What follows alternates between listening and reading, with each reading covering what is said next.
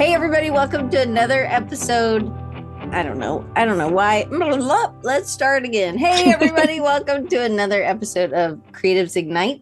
I am excited because my friend Meaghan is here and she always inspires me. So this is what we're doing different. This is Love on Designers Month. So or Love on Creatives, but it traditionally was called Love on Designers. So we're just gonna keep it there. But we are talking about things that are inspiring to us. And I asked, Meaghan always has blown me out of the water of things that she's done. And she's been on the show before. She's talked about some of these other things that she's has inspired me. And I was like, okay, well, this month, one of our other friends, back when Mina was on, I can't remember when, but last year sometime, Mina was on, and in her presentation, she talked about how her people who have inspired her or people who have guided her, people that she's really looked up to, that maybe she didn't know because they were gone already or she just didn't know them, but they have inspired and infected is not the right word, influenced, better than infected her work, no, influenced her work. And so I was like, you know what, we should do a whole series that talks about this. And I think that this is really interesting and neat. So if you are new or you're over in the chat, and you can always make your two say to everybody instead of to host and panelists, then everybody can see and y'all can all have a conversation together. But you can change your two in the chat to everyone and then tell us where you're coming in from. And I'm glad to have you. You can always join us live. If you're on YouTube watching or you're listening, you can always come live. It's free. All you have to do is get on the list. You can go to creativesignite.com/sign up and you can get there. So Meaghan Dee is on the show today. Meaghan, give them a little bit of your background, who you are, where you are, and what you do. So I'm currently the chair of graphic design and an associate professor at Virginia Tech, and I have been here for what feels like forever. So I've been here since 2011, and my first 3 years, I started off running a student-run faculty-led design agency, then transitioned into a more normal faculty role after that, and that's where I've been since. But I feel like the presentation, I'm kind of going to share my life story of places I've lived and people that have inspired me and things. So I don't know how much more background you need, but no, that's good. Yeah. You did work as a designer first, which I'm sure maybe we'll get into.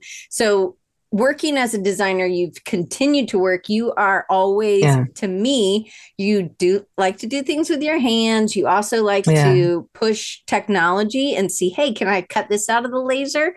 Or can I do this? Can I send this as a Christmas card? Or all these other things that you're doing. You've done at Virginia Tech, you have access to apply to have shows in this round or the cube. It's not really round, but it is kind of like you can have immersive things above you and you've done things there. So you've really pushed technology. Do you think you were really, because you are so you do like things with your hands, to make things with your hands.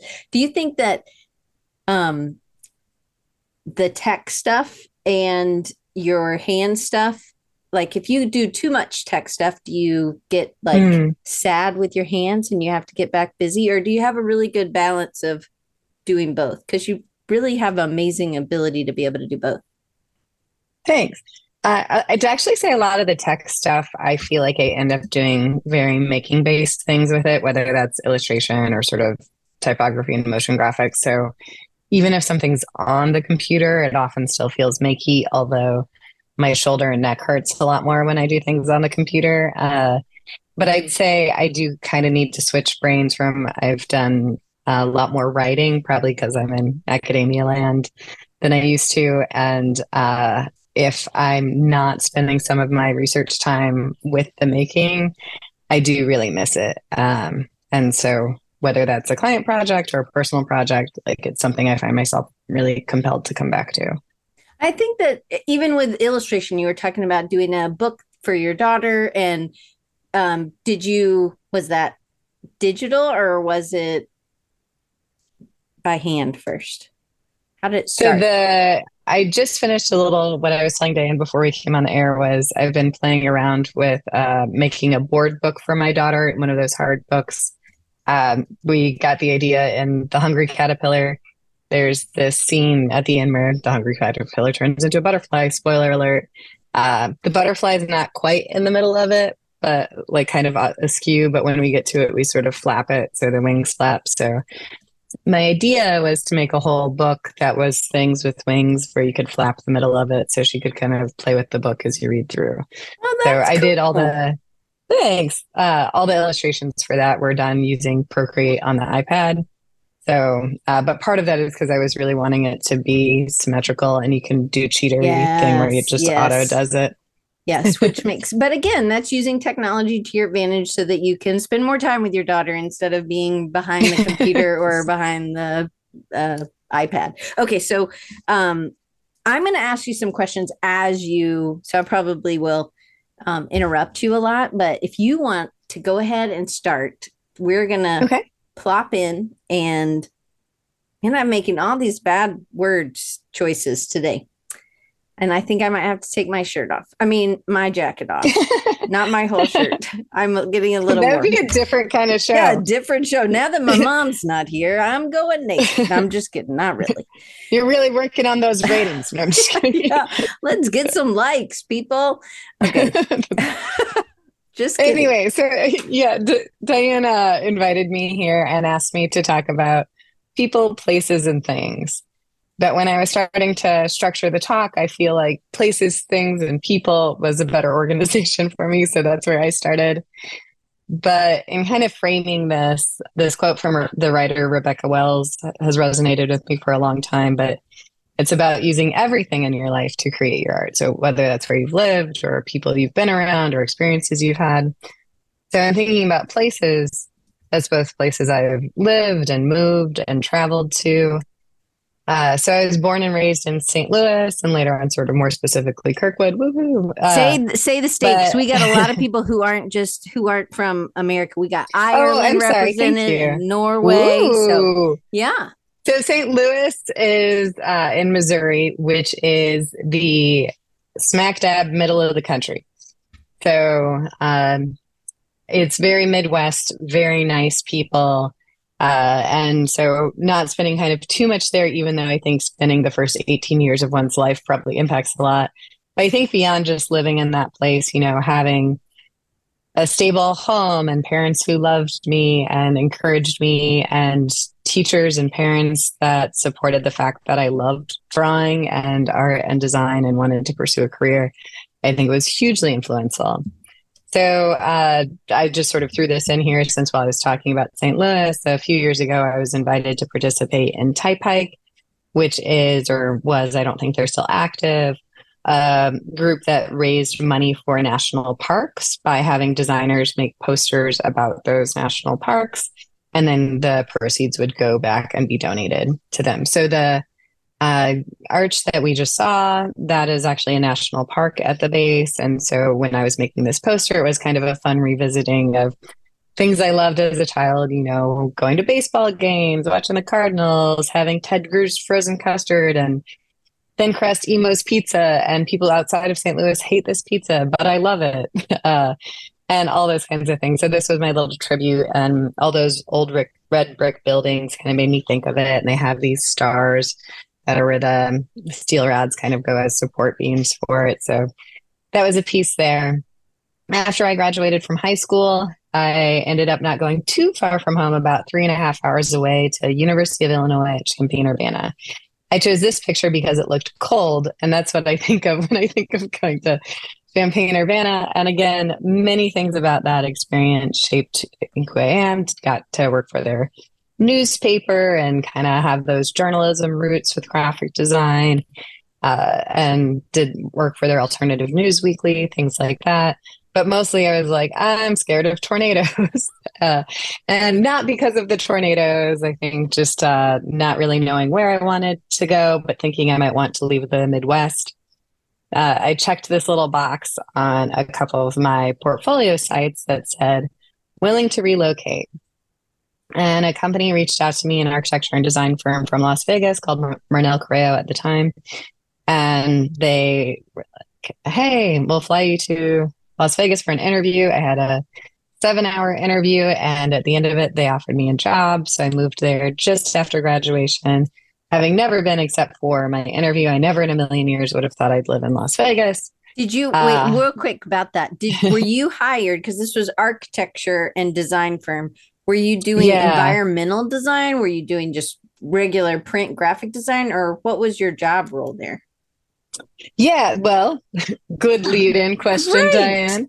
So I did, I was talking actually to a former student just the other day about how when I talk about my time there, because she's sort of struggling in that she's got a job that's nice, but it's not always exciting. And I think she's very ambitious and wants to push herself. But for me, I think I tend to show the cool stuff that I did, not necessarily the smaller Mm, things. So this was a really large firm. So they were design build, which means they had architects, interior designers, and a couple graphic designers, as well as a whole construction company. So there was a little bit more overlap in the architecture with the construction, but they were also doing the graphics at the same time as the architecture, which really speeds up the whole process.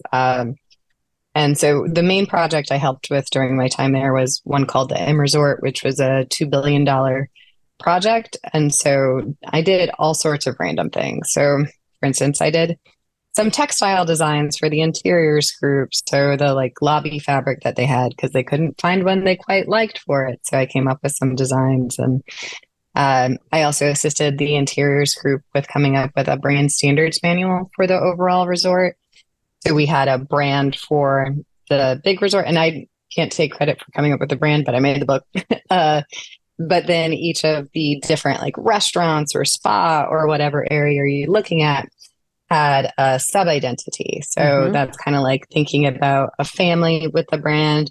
They're all related in some ways, but you might have that quirky uncle or like very fancy cousin, but they still have their identities that What do connect. you call that? I Because guess I call that something that's probably wrong. I just think of that as being a brand family where you can have your sort of sub identity. But what do you call it, Call them Diane? baby brands. No, Because I I think like of it as a that. family too. I'm like, well, this is Yeah, the main thing, and then everybody else. But sub brand sounds really more professional. But I'm that's always funny. like I when my like baby students, brands. when all my students are talking, well, that's really one of the baby brands. I'm like, oh my gosh, they're going to go out of school and they're going to still use this terminology that I just made up, and I'm like, I don't know if you should really use this. But anyway, keep going. Well, somebody made up all of the terms at some That's point. true. We can do baby brands. I did a couple murals and super graphics for them as well.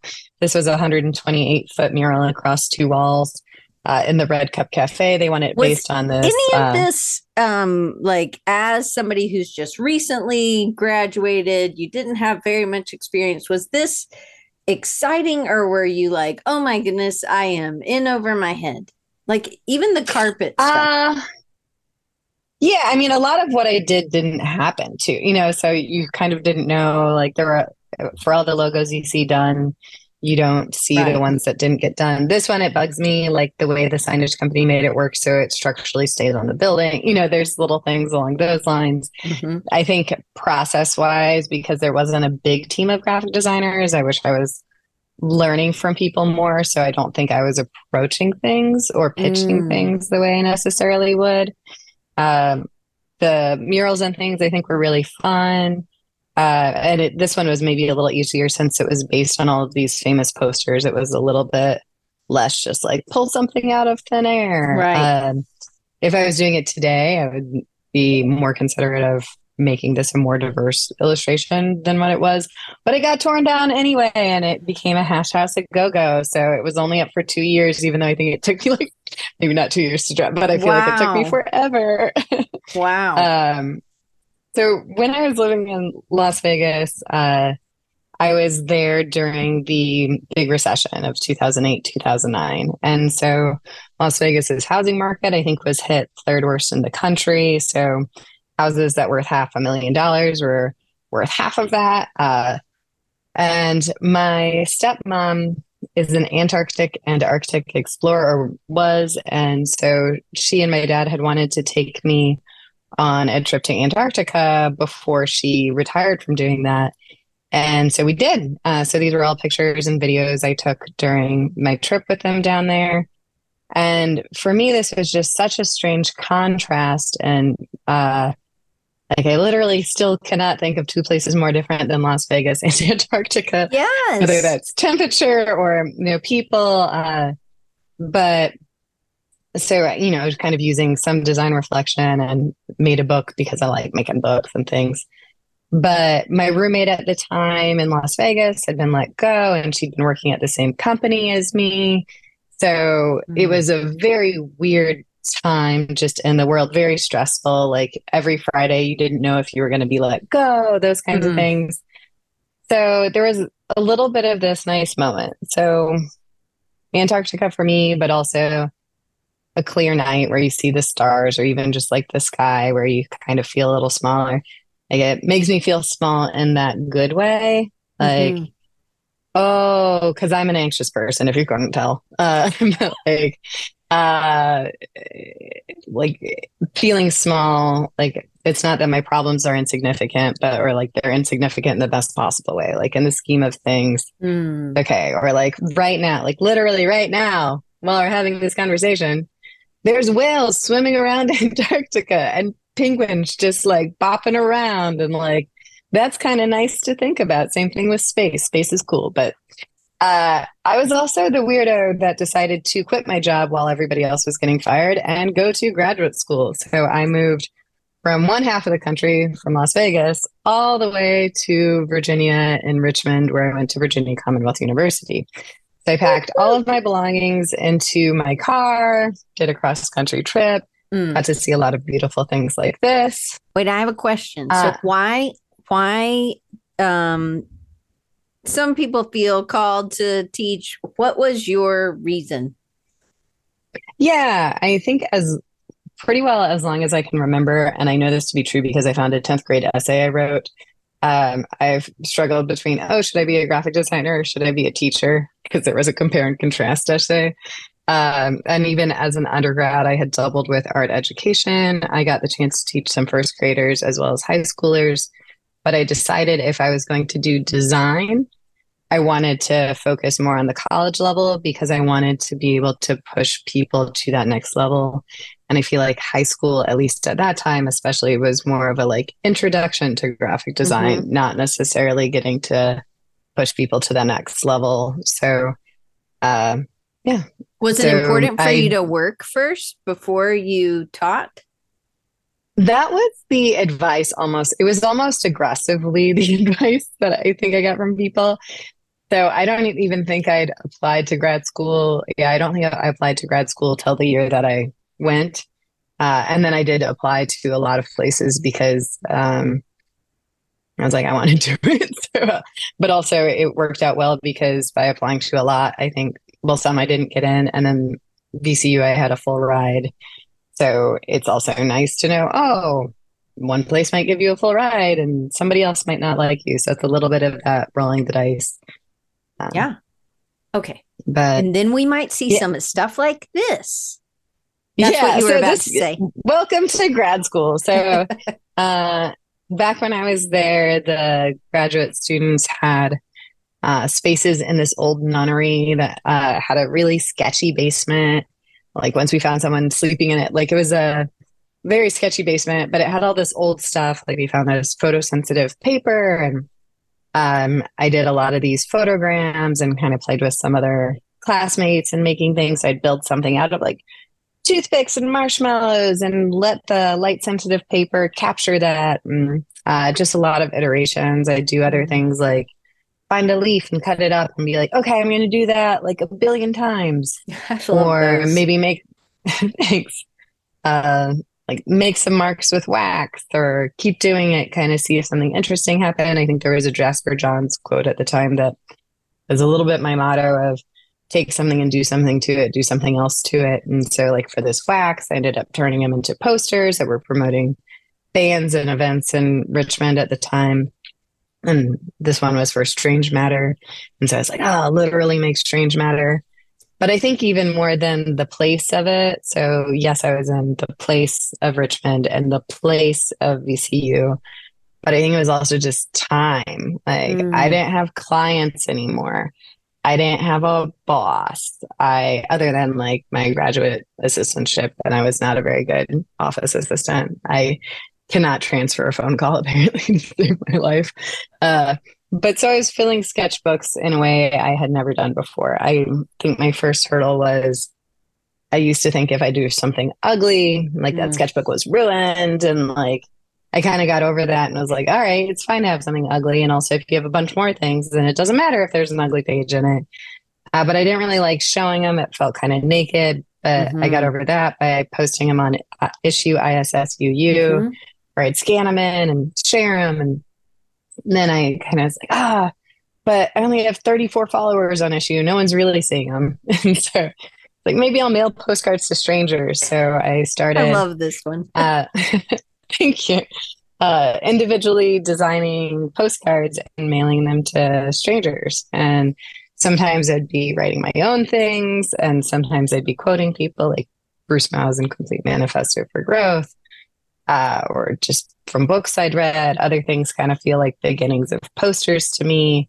And Mm-hmm. then I would, since I scanned them all before I mailed them, I'd make little books of them and sometimes exhibit them.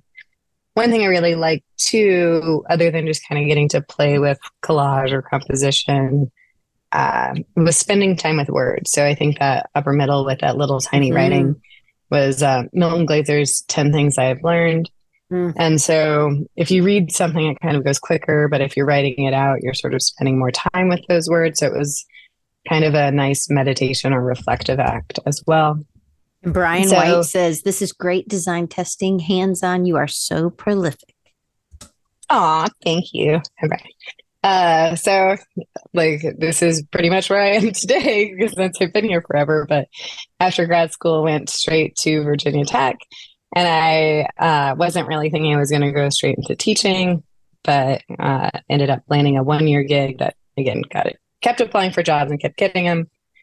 But I think just being at a big research institution, I ended up doing a lot of things I wasn't expecting. So, like for instance, I collaborated on a project we called the Hokey Knots, but it was actually the NASA suits competition. So it's about 12 institutions nationwide compete on site at the Johnson Space Center to come up with a augmented reality or virtual reality system to help astronauts navigate in space and perform space tasks. It's actually augmented reality. I misspoke, but so we were working on like the visual interface design for all of Cool. those things with graphic designers and engineers and computer scientists, and then working with people from NASA to kind of test out our prototypes and other things. I think before we were on, we were talking some about the Cube at Virginia Tech, which is Mm. just this 5-story black box theater that has, I believe, 140 speakers, which allow for locational audio.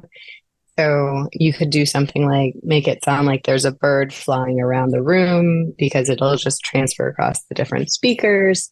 And in this particular project is Shakespeare's Garden that we originally launched in 2018 in the Cube at Virginia Tech. So my role was to make the motion graphics for these Shakespearean sonnets that were projected, and then worked with School of Performing Arts students who recorded the Shakespearean sonnets, soliloquies, and scenes, as well as a sound designer who created sort of the gardenscape throughout.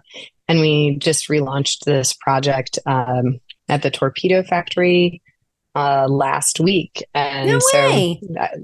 yeah, so that was cool to see it again. And I kind of snazzied up the graphics. I didn't put them all in here because I ran out of time. But so Because you're working. they, but they had, yeah, I would say, kind of more color, synced up some of the audio, those kinds of things. And it's funny as a designer seeing how quickly um, your skills change. You know, I think that was essentially 5 years ago that we did that. And I was like, oh, I could do better. I don't have much time on this. But another project that we'd done specifically for the cube at Virginia Tech was one called Pose Shadows. And so again, it was kind of a response to that space and having access to the space. So on the top, you see this thing that they call the cyclorama, but it's just a 360-degree curved scrim that you can project on. So it's a really nice immersive space. And what we decided to do was reference this old form of storytelling called a cranky. So Edgar Allan Poe, which you may or may not know, grew up in Virginia before moving elsewhere. And so an old Appalachian form of storytelling is to use a cranky and to unwind an image as you sing or tell a story. And we're like, how cool would it be if we did that, but on a really big scale, like you're inside of it? So I drew out the entirety of the Telltale Heart and these big Japanese style sketchbooks. And you were talking about, should you do it by hand or on the computer? Well, the annoying part about doing it in this sketchbook is I had to Photoshop every one of those darn creases. Oh, yeah. Yeah.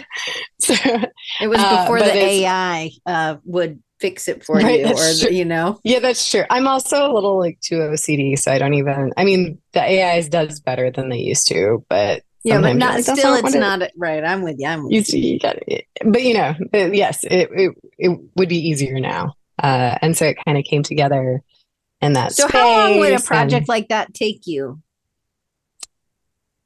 That one, I felt like I was just drawing constantly for a few months. I didn't have a kid, so that sure helped. But you were working full time, and you had some client work, and yeah. So we did the Shakespeare project in March of I think 2018. The president of our university went to go see it, and he was like, "Oh, this is cool. You should do one with Edgar Allan Poe." And we're like, okay. When the president of your university, but I think he probably just said it like off the cuff because he's just a human that has to talk to like 10,000 humans a day. And so anyways, we launched this in Halloween of that same year. So I think it was really more like 3 months of kind of illustrating, and there were pretty simple animations. We did do a relaunch of that, but we've also been extending it. So a couple of these projects, I feel like we've been trying to get as much bang for a buck as you can. Yeah. And one thing I think about now is, if I were to approach a project, would I think about all these components of things that we've extended? Like, oh my gosh, how much easier if I knew we were going to make an augmented reality book of this when we started. So this was some of the prototype testing. There's an Aries lab at Virginia Tech. And so working with experts in computer science and immersive environments and creative technologies. And then we kind of brought it together to make this augmented reality book. And one of my former students, Ethan Candelario, helped animate all of those components. So I had done some animations, but he definitely leveled everything up.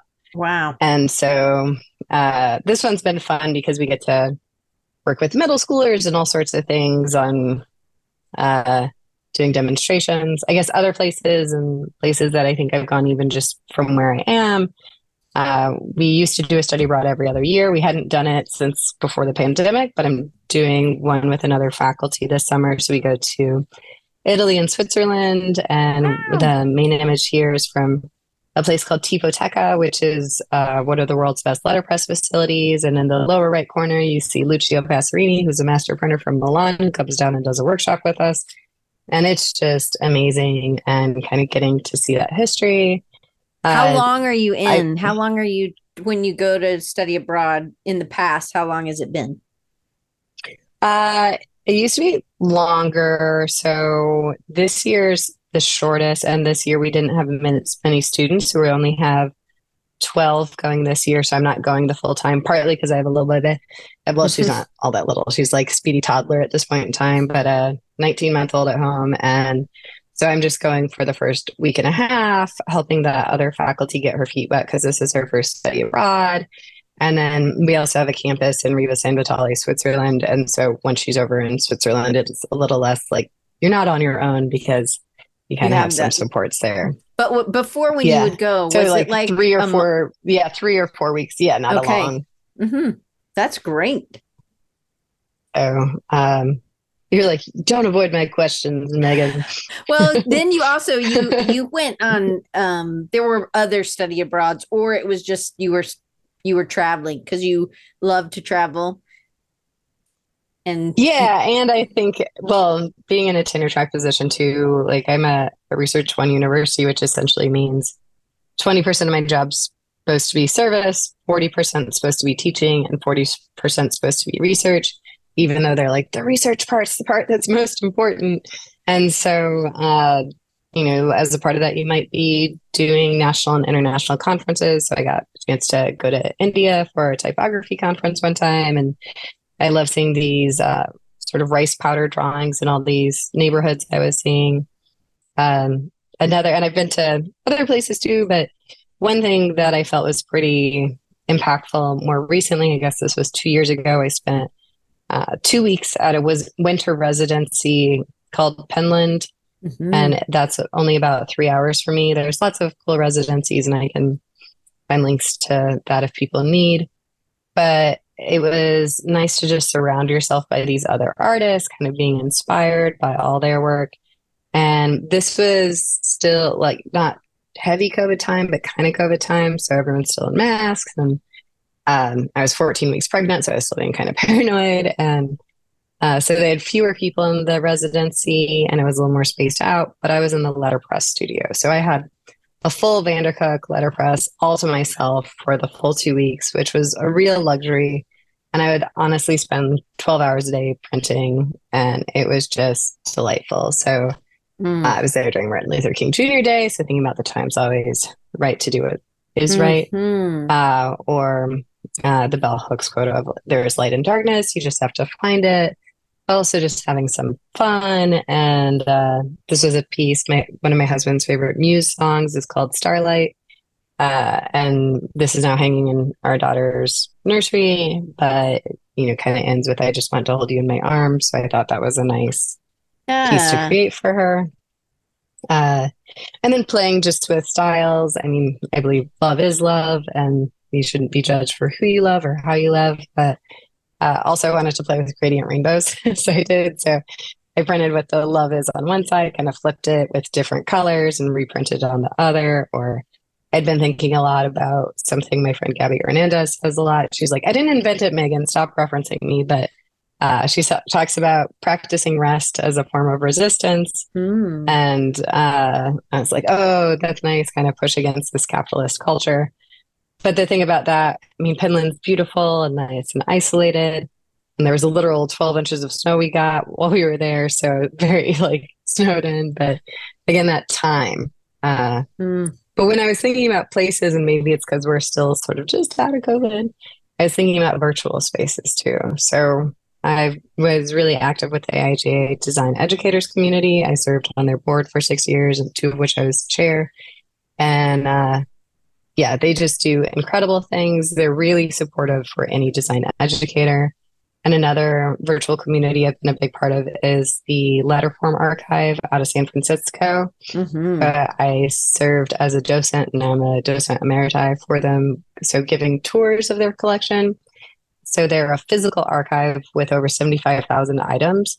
But if you go online, they've got over 3,000 items now, I think, at this point in time. And it's really well documented.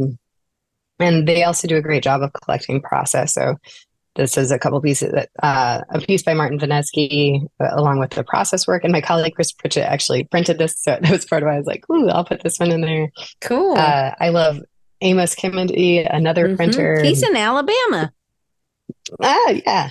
So, yeah, talking about voting rights and like what it Mhm. means if you're printing on different things, and could have given a whole presentation just on inspiring things from the Letterform Archive, which I did get to see in person as well. But that brings us to things. So thinking about technology and events and stuff. So you talked about me playing with different technology. So when I was at that residency, I had access to a Rezo printer. I was just Had taking you old ever heard of projects, and Reso printing before? I'd heard of it, but I'd never had the chance to play with it before. Mhm. So if I were to describe it, I would say that it's like a photocopier that does screen printing for you. Um, but these bright colors. And I think sometimes restrictions end up taking people to fun places. I really like the reso printing, and that was a new thing. I haven't played with one, but I would love to. But yeah, AR and Letraset, so playing with different materials. So this was Mm. very early, very rough, sort of playing with AR and what it could do, and just sort of separating layers, thinking about Z-axis, and just did this for a client. So although they just cared about the beer label, but I was like, I'm going to make a fun little AR piece to go with it. And then I think another thing that can be helpful is having clients that let you do funny things. So I do a bunch of beer labels for a local brewery. So like, I don't know, I can't remember. I think they might have said maybe something Far Side like, but then I had a bunch of bears drinking beer and they didn't really seem to mind it, or like a skull with bees crawling out of its eyes, or this one they were very specific about the kind of space demon that they wanted for it. So that was a lot of iterations, or doing some custom lettering. But I think having fun clients is helpful. And And wide then variety. I mean, like those, well, maybe it's one yeah. client, but boy, oh boy, are you doing a wide variety of illustrations and things. Yeah, the first thing we did was come up with the system. So that sort of vertical stripe, which I think really does help it, even though Mm-hmm. it's inconsistent, and have some consistency. And I did have a style, although I don't think I included them here, of a more like travel poster vibe, but we Mm, kind of quickly took on more of the random, I guess might be fine to say. I love it. Uh, and thanks. So just I think whether it's stuff that's around you or whether that's technology, playing with processing to fracture type, or this one was using the visualization of um, whale songs. So there was a Mm, Thymascope had this app where you could sonify or sort of create the visualizations from sounds. And so I took whale recordings from this nonprofit Oceans Initiative and put them back into it. But then there's also things. So thinking about the pandemic as a thing. So maybe that's a weird thing to say inspired you.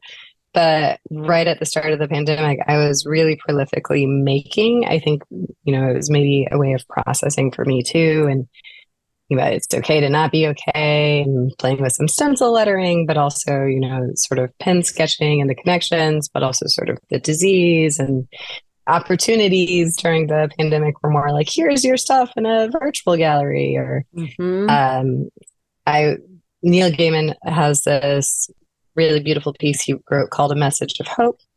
And it resonated heavily with me, both for the pandemic and thinking about George Floyd and lungs and breathing, and not having breath and feeling grateful for my breath and being outside and taking slow breaths. So I took those words and kind of made them into these typographic lungs, and they were part Mm, of a Hope Ball project in Virginia. mm-hmm. And so that we pasted on a wall. And during this time, I also made my first visual essay. So where you're both writing and designing for it. And I submitted this to Dialectic, which is a design journal. And this to me was really just a way of processing. So I made it, I think, in the 2 weeks that followed getting my first vaccine shot. So I thought I was going to get my vaccine shot and then be like, yay, it's done.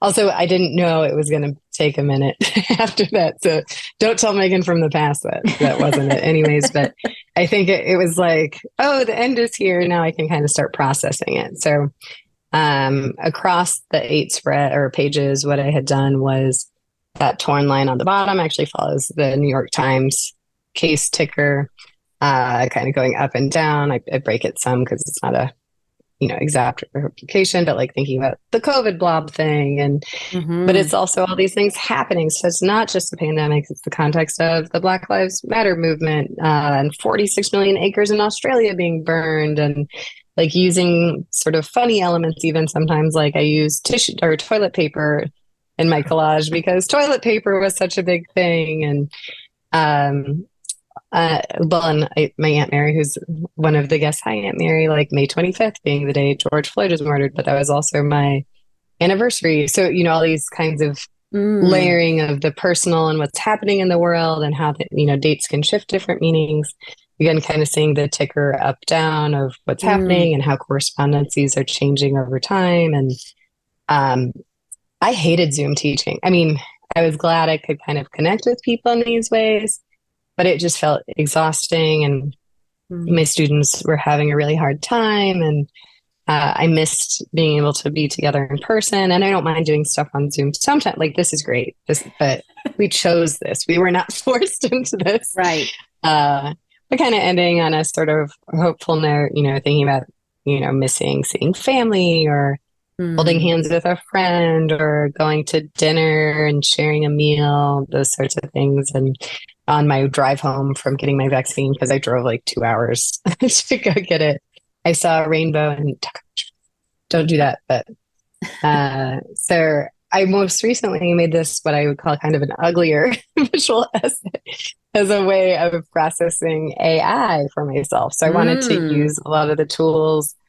So I don't know if you've played around with Firefly with Adobe at all, but this is kind of what it looks like when you're making AI type. And so I was like, oh no, we're going to get all this hideous typography. And actually, I never see my students using it. Like, maybe they should use it more, but I'm kind of like, well, it's okay because it's kind of limited. And then this spread, I was thinking a lot about uh, Mm. the bias within AI as well. Mm. And so I was doing some testing. And so being a graphic designer, I would put in things like graphic designer, 4 out of 4 were men, and they were white men. And so I would type in female graphic designer, and then like 3 out of 4 would be white women. I ended up using some of those images because, well, I am a white woman, so it makes sense as a self-reflective piece.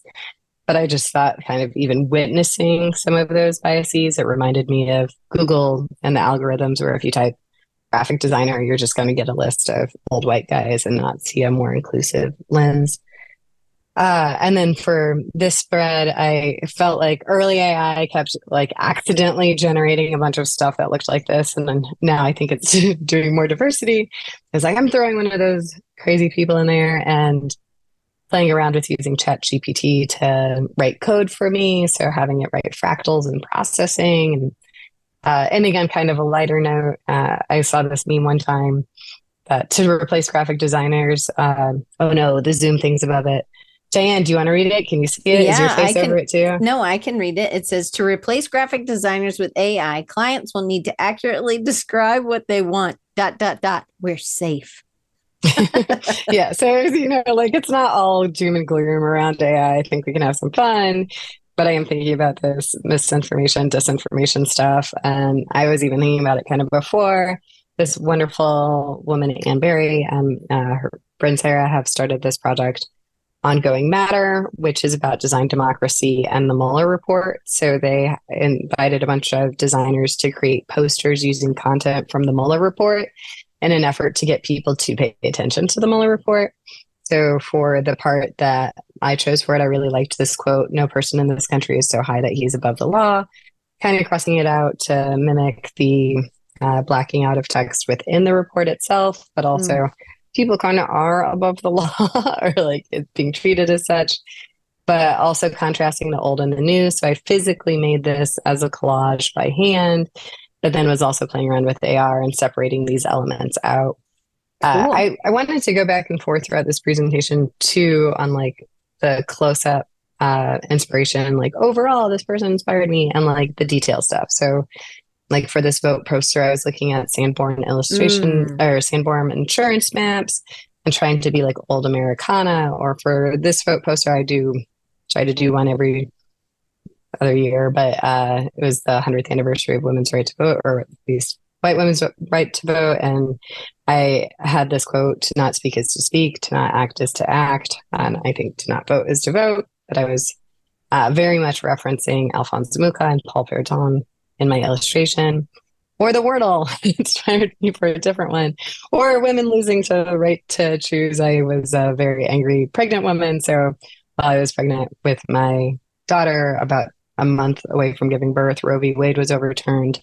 And I was just thinking about how I couldn't imagine being forced to be pregnant again, especially if you were made pregnant against your will.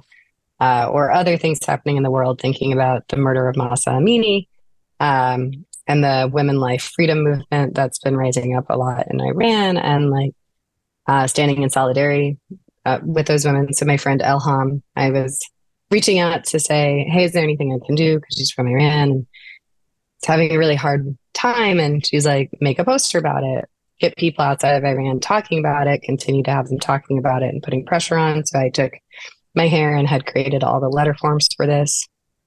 I was also invited last year to create a poster for the Tolerance exhibition, which is all around the world, a traveling poster show about tolerance. And I was really struggling some because I'm like, what are we tolerating? Are we tolerating bad ideas or good ideas? And so I was thinking about tolerance and acceptance more so of all identities and all gender identities. So the rainbow being for pride, but also if you look closer, all those little circles have different gender symbols, as well as, you know, the kind of paired circles are different gender orientations and uterus and other symbols kind of being present, but it kind of just looks pretty from a distance. And thinking about the Black Lives Matter and George Floyd and a project I've worked on for years was with Anne Berry and Penina Laker and Kelly Walters and Rebecca Techmeyer, this value design education pledge with the design educators community, where people committed to being anti-racist, upholding all design histories, distributing knowledge and impact, creating culture, and supporting student experiences, which segues nicely into people. So these are those wonderful, strong women, and they're all authors in their own right. Well, I guess they're above their books, but they're very inspiring to me and also very supportive. My mom was my client for her wedding. So she was a good client. She kind of let me do whatever I wanted. So I got to design her wedding invitation as well as farolitos or luminarias. So she's from New Mexico and married a man who's in New Mexico. And so this was all around their wedding. And other designers that just kind of influenced me. This book, Designing Design with Kenya Hara, thinking about the mind being everywhere in the body. So it's easy. I think in Western thought it's more like, oh, this is my mind, this is my heart, and this is my body. But to know, oh, maybe I'm not doing well because I didn't sleep or eat or treat myself well. The book also just has beautiful things like a redesign section. So toilet paper, well, I always think of Seinfeld, like toilet paper hasn't been reinvented, but they did reinvent toilet paper for this, thinking about if you feel the toilet paper turn, you're thinking about consumption, and you can stack it if it's not circles, or the banana where you see it and feel it and touch it. And Alan Fletcher talks about like design being a way of life, but more so influence because of just play. And so the Leaning Tower of Pisa, but drawn differently. Yeah. It's no longer the... Love that. Or like Derek Ham is a professor at NC State, but doing a lot in VR and recreated Martin Luther King Jr.'s last day. And so that worker strike and putting someone in that immersive experience like also changes if you look down and you have the hands of a Black man, or currently working on Barnstormers about the Negro Baseball League and trying to make sure more funding goes back to the families. These two women, Erin Sharon and Robin Landa, run Design Incubation, another amazing community. They made it so I could actually write a book. Like, they deconstructed the process and they could not be more supportive and giving. It brings me to this amazing woman, Jessica Meaghan. So we wrote a book together, working with design clients, tools and advice for successful partnership, which is coming out in October. But we have a pre-link. I have it right here. And our publisher said that, so right now you can just get the ebook. The real book will be available there later, but they're not there yet. But if you want the ebook, it is ready. So yeah, she was a great partner to have through this. She's got expertise. And I think me having the experience of running a studio with her experience of, well, she has a PhD and incredibly knowledgeable, also really helped me with the writing process. And we balanced each other in a wonderful way. And I'm so thankful to her. Did you meet her for this, or had you met her prior? Yeah, I met her at a conference, and I think she was presenting on student-run design studios, or I was, and we chatted once, and she applied for a grant and got funding. And when she was doing it, I was like, oh, we should talk. And we did. And 6 years later, I know, I think it was a long time it happened. But yeah. She wrote in the chat, she said, did Meaghan design a gorgeous cover and the whole book? So you not only wrote, but you also designed the whole thing Co-wrote, but yeah, well, we had interviews with, but you designed the whole. But yeah, 220 pages. Wow. Thank you, Jessica, for sharing that. Thanks, thanks, Jessica. See, she's great. I love the copyright pages. Those are great. I love hers. So like, she really inspired me by her copyright pages, and so I've only made a couple books, but I was like, I'm going to make fun copyright pages. So when I did a book on Sherwood Anderson, it's sort of dark because I guess he drank too many martinis and then ate a meatball that had a toothpick in it and died several days later. So like, it's a little dark, but like, and ours is just like a book because I was like, we made a book, here's a book. But Jessica Hish, I think, has always been a person who doesn't hide being a mom and a designer. And I think maybe in some ways, and I saw her years ago, I was like, it's kind of weird even how much it's on the forefront. Now on the other side, I'm like, I'm really glad for that visibility. Dennis Ikiyama is just an incredible person. I met at CCAC. You might have met him before, but he donated this huge collection to the Letterform Archive. I said thanks to him for doing that. And then he ended up donating an insanely large Swiss poster collection to Virginia Tech. As such, we now have one of the largest Swiss poster collections in the world. His friend Oscar Fernandez donated more. So Dennis is amazing. Oh, and Diane. No, but really, like, you have been lifting people up, like, for as long as I know you. Like, you are a true cheerleader and supporter. And like, I always end up being like, oh, things are okay. Diane said so. And the last, like, almost done, but like, this kind of quote from Adrian Sonasy's How to Be a Graphic Designer Without Leading Your Soul.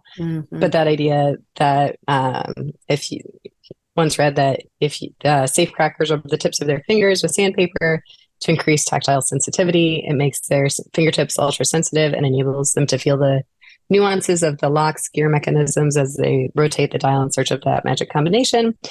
It's the same with graphic design. The more sensitive you are to the world around you, the better you will function. And the last thing, so video of daughter waving bye-bye, because you said people, so it's like our daughter, Finial.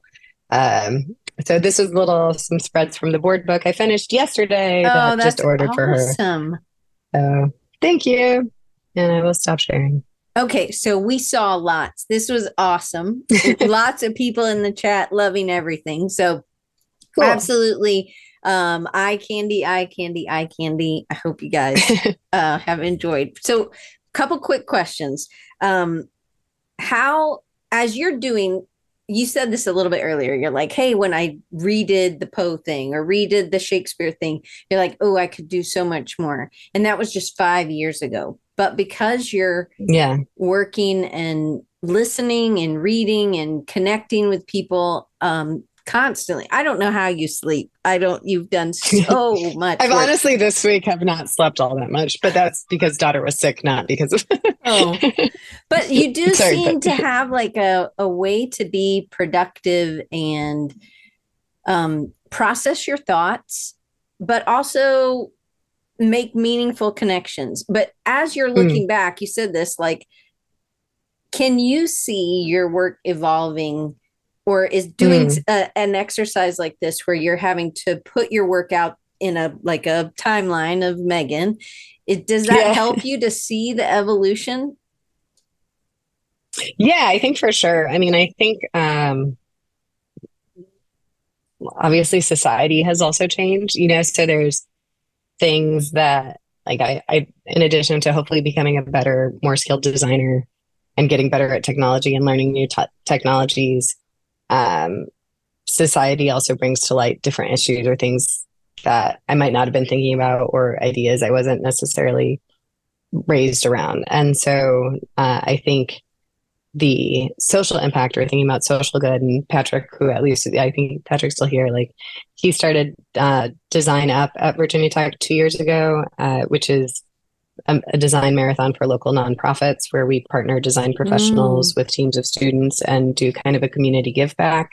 And now I'm doing it because Patrick left to move closer to family. But so things like that where, yes, there's the aesthetic kind of play and development, but there's also the like, how can you be making an impact? Or when you're talking to students or even thinking about your own engagements, am I working, like you don't want to come in with design savior mentality. You want to do a designing with, not for.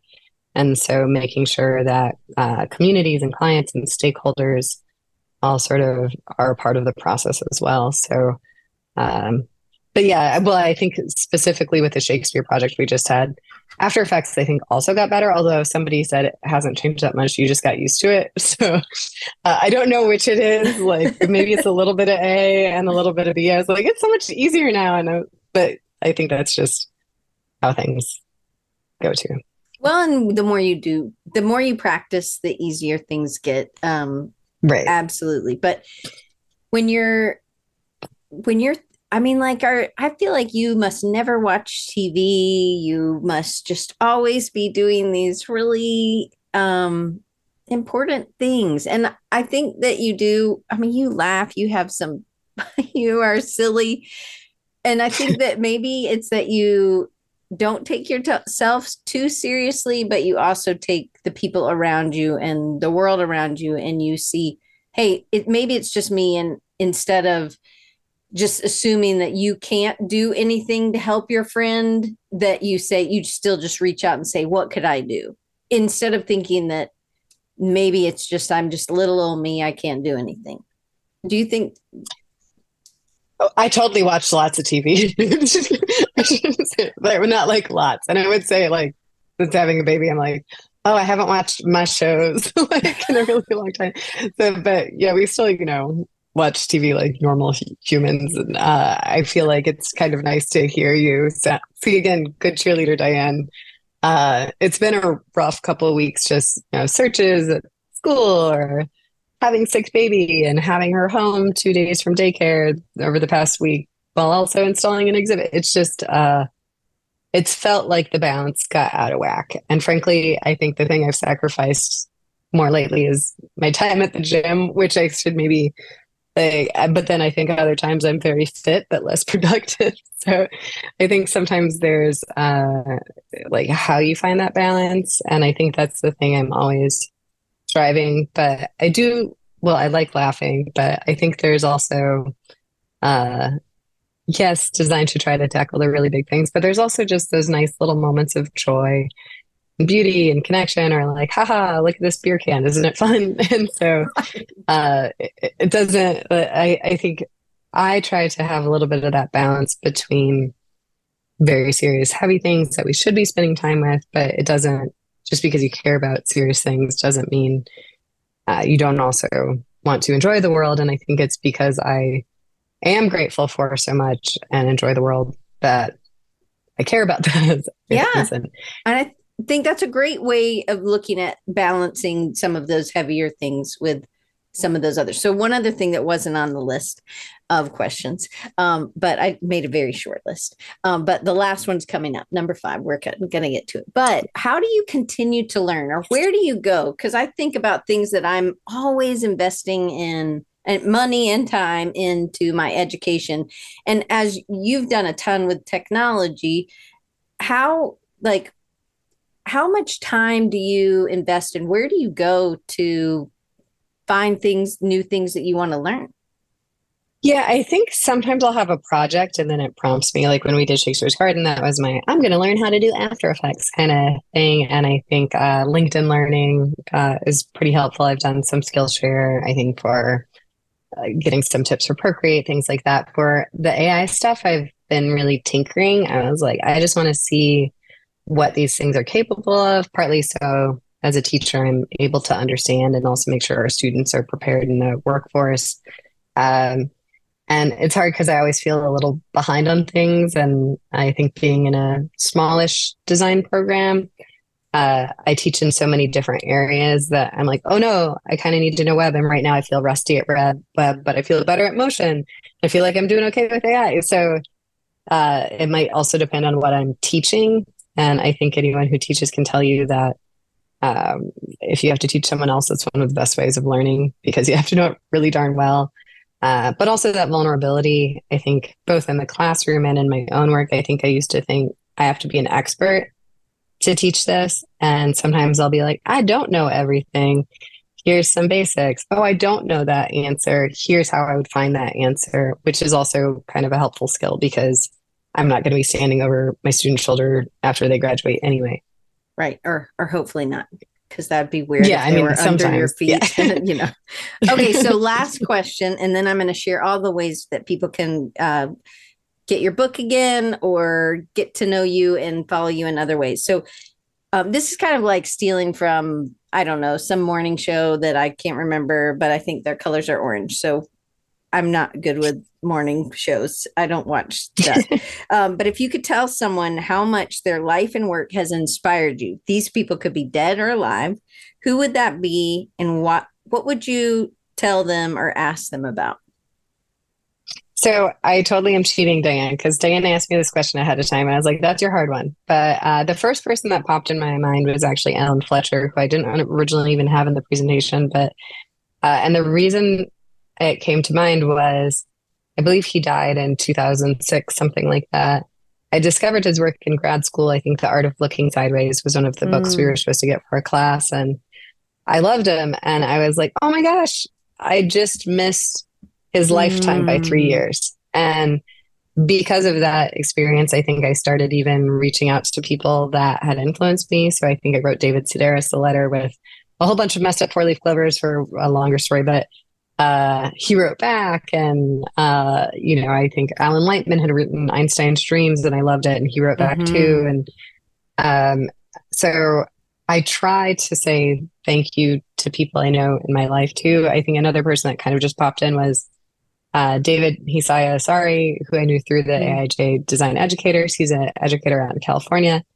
He's just always doing super nice things for me and I feel like the way I feel right now is an overwhelmed mom who's trying to keep up with school, being a good mom, research things, wanting to keep enough things going that when she's older and a teenager and hates me, that I still have cool things to be doing.